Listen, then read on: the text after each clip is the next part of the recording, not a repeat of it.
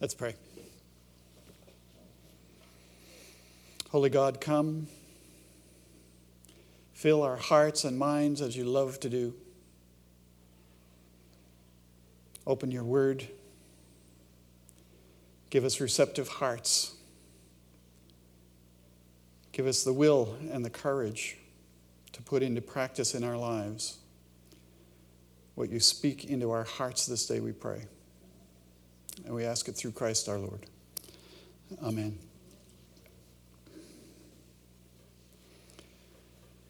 Regret is a very enervating, disturbing human experience. Regret, usually kind of characterized by the phrase, I wish I knew then what I know now. If only I knew then what I know now, I wouldn't have done that stupid thing that I did. I wish I knew then. Sense of regret. It can be simple things.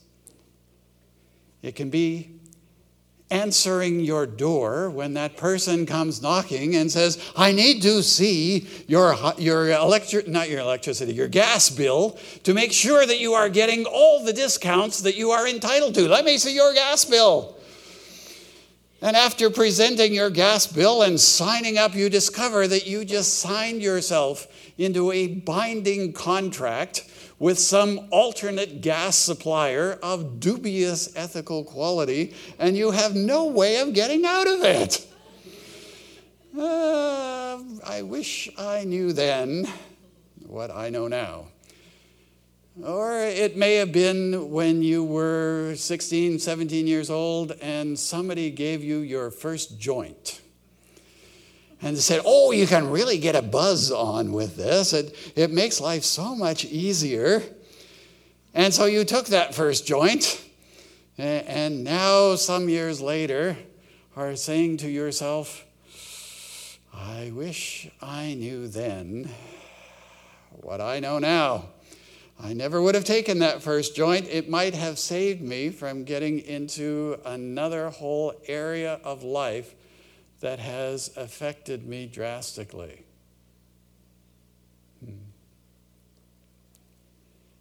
If ever there was one who could have suckered people in and got them to make all kinds of promises and commitments without knowing, it would have been Jesus.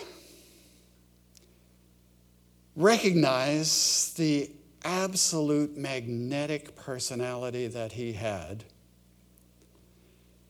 And if he had said to people, jump off a cliff, I'm sure they would have. He had that ability, that power to draw people in that they would follow, but yet he did not want people to come back later and say, but you sold me a bill of goods. You didn't tell me the whole story. You didn't read me the fine print. Jesus wanted people to know beforehand what the cost was before they made the commitment. He was not trying to sucker people in and then somehow later on reveal what they had really committed to.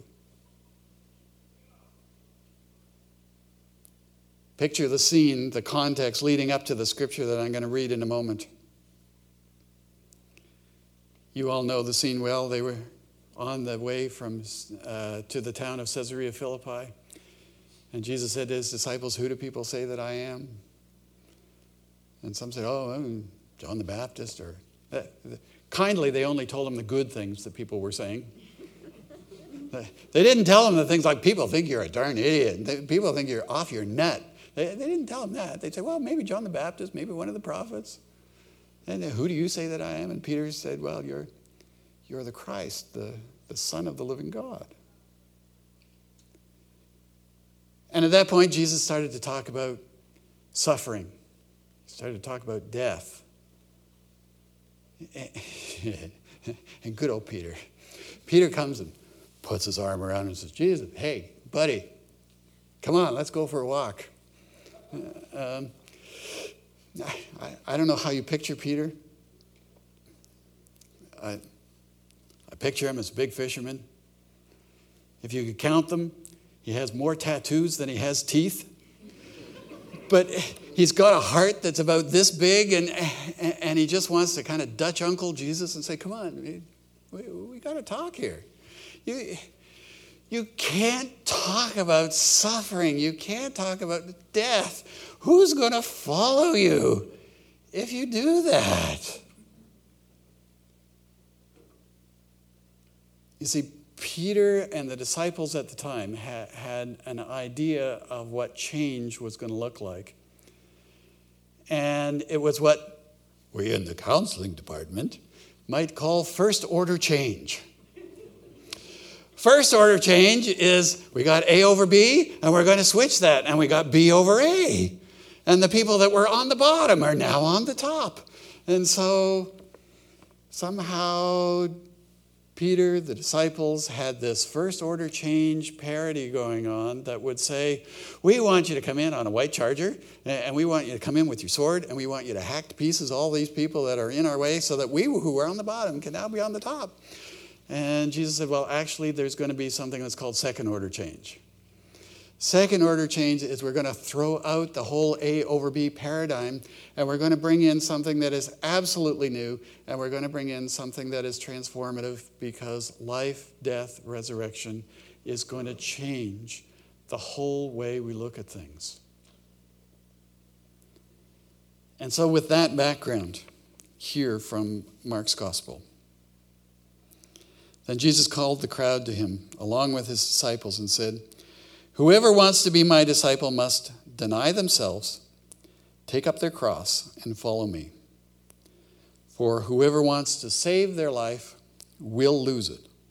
And whoever loses their life for me and for the gospel will save it. What good is it for someone to gain the whole world yet forfeit their soul? Or what can anyone give in exchange for their soul? Jesus wanted no regrets. No, I wish I knew then what I know now. He kind of laid it all out and said, this is what you're signing on for. Read the fine print before you sign on. So some of the things that he said that kind of ring true in my life, perhaps in yours. One of the things he said is, whoever wants to save one's life will lose it.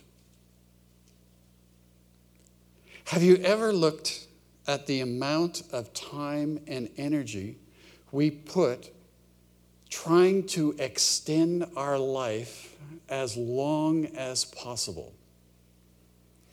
So if the person beside us has a cold, what do? You leave 3 seats between you and them. Or how many times a day do you wash your hands? Now, I know it's a good thing to wash your hands, but how many times? What kind of alarm system do we have on our homes to protect all ourselves and our property? How many times do we check the stock market to see if we really will ever be able to retire? And Jesus is saying, the more we're trying to protect that self, the more, in effect, we are losing ourself all the time. The more time and energy we put into extending our life, the more, in fact, we're losing our life in that process. And it's very easy to be concerned and committed to all kinds of challenges and concerns and causes by saying, oh yeah, I'll stand behind that cause. I'll write them a check. But we never really get involved. And Jesus is saying the more you spend your time protecting yourself, the more you're losing life all the time. And perhaps you have also had the other experience where Jesus said, and the more you lose your life, you find it. Have you had that experience? Where you just give and give because of something that you are passionate about. And it doesn't matter what it costs you personally. It doesn't matter what it costs you emotionally. You just keep giving and giving and giving. And at the end, one would think that you would be so exhausted by it all that you'd never do it again. When, in fact, at the end of it all, after giving everything, you say to yourself, wow, I feel better now. I'm drained. But giving my life away, I actually found that I gained more than I gave away. And Jesus said, what I want you to do is pick up your cross. As I listen to people, I think there is an awful lot of misunderstanding about what it means to pick up your cross. How many times have you heard the phrase, well, the cross I have to bear is ... What do people fill in when they say the cross I have to bear is? My ailing mother. My rebellious teenager. The cross I have to bear is my rebellious teenager. Or it may be that they will look at themselves and their own personality and they will talk about their own character flaws and say, well, the cross I have to bear is my temper. I'm working on it, but that's the cross I have to bear. I don't think any of those are what Jesus is talking about. Because when Jesus talks about bearing a cross, he's talking about picking up something freely, willingly, that we did not have to pick up. Your ailing mother, guess what? You don't have a choice. You got to pick that up. You're a rebellious teenager, you got to pick that up. You don't have a choice. What is it that is your cross that you do pick up, that you do have a choice about? You don't have a choice about writing an essay for me that's due today. I know that. You don't have a choice. That is not the cross you have to bear. But there are some things that you do have a choice about. Some of you will be going on to ministry. Some of you will be going on to counseling. Think for a moment about who are the people that I would love to work with in my ministry. Got a picture of that for a moment? Characterize them. Most often, it's, well, people just like me. People that are intelligent and kind and educated and resourceful, and those are the kind of people I want to work with. And then think about who are the people that you least want to work with. And who is that group for you? The rednecks or the, I don't know, who is it that you least want to work with?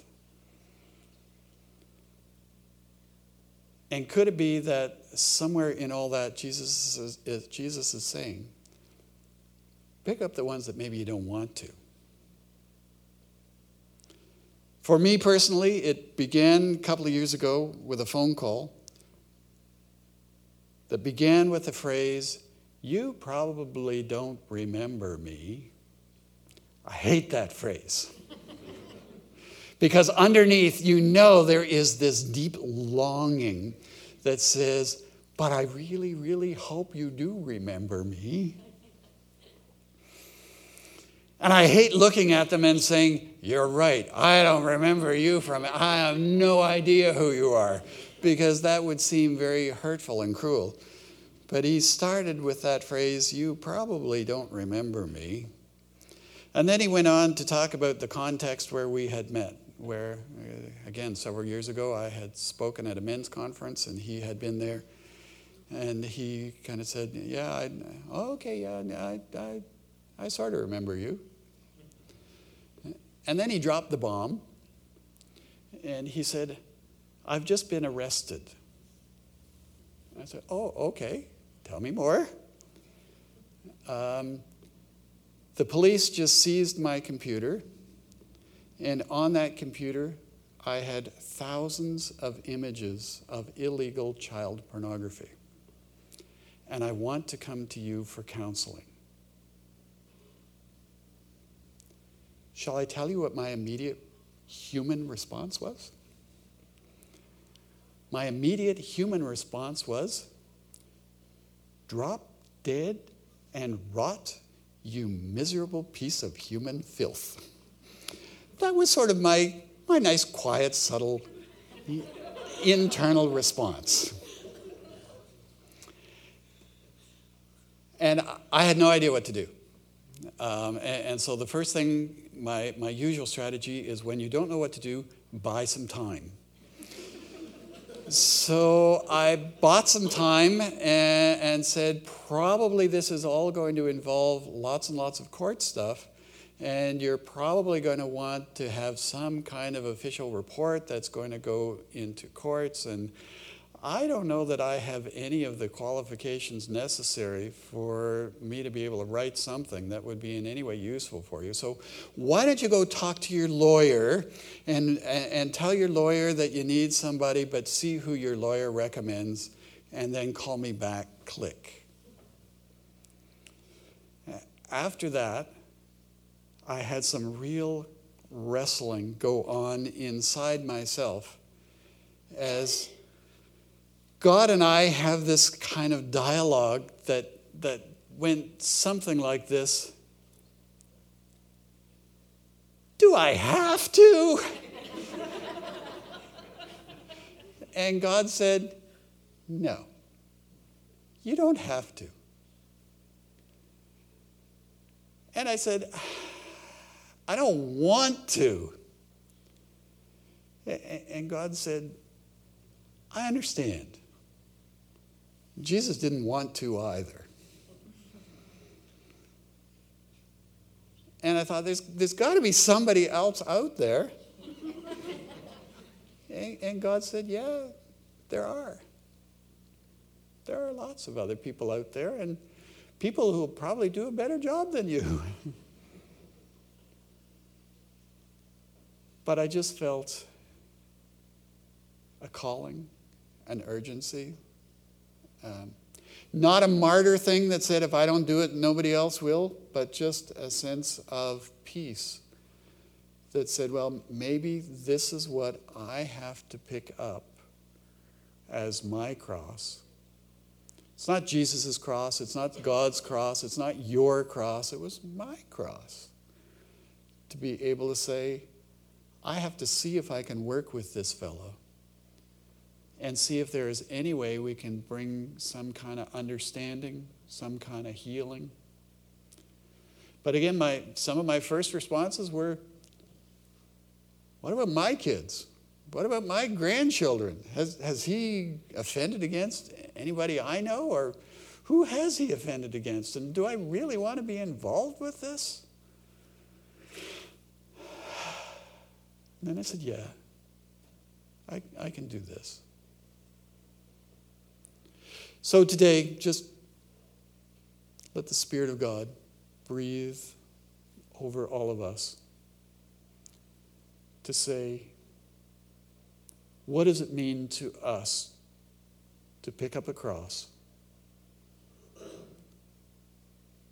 Nobody else's cross.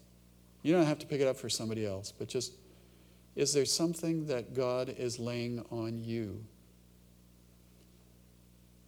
to say, even though I might not like it or want to, I just feel that urgency that says, yes. If so, pick up that cross. Be steadfast. Amen.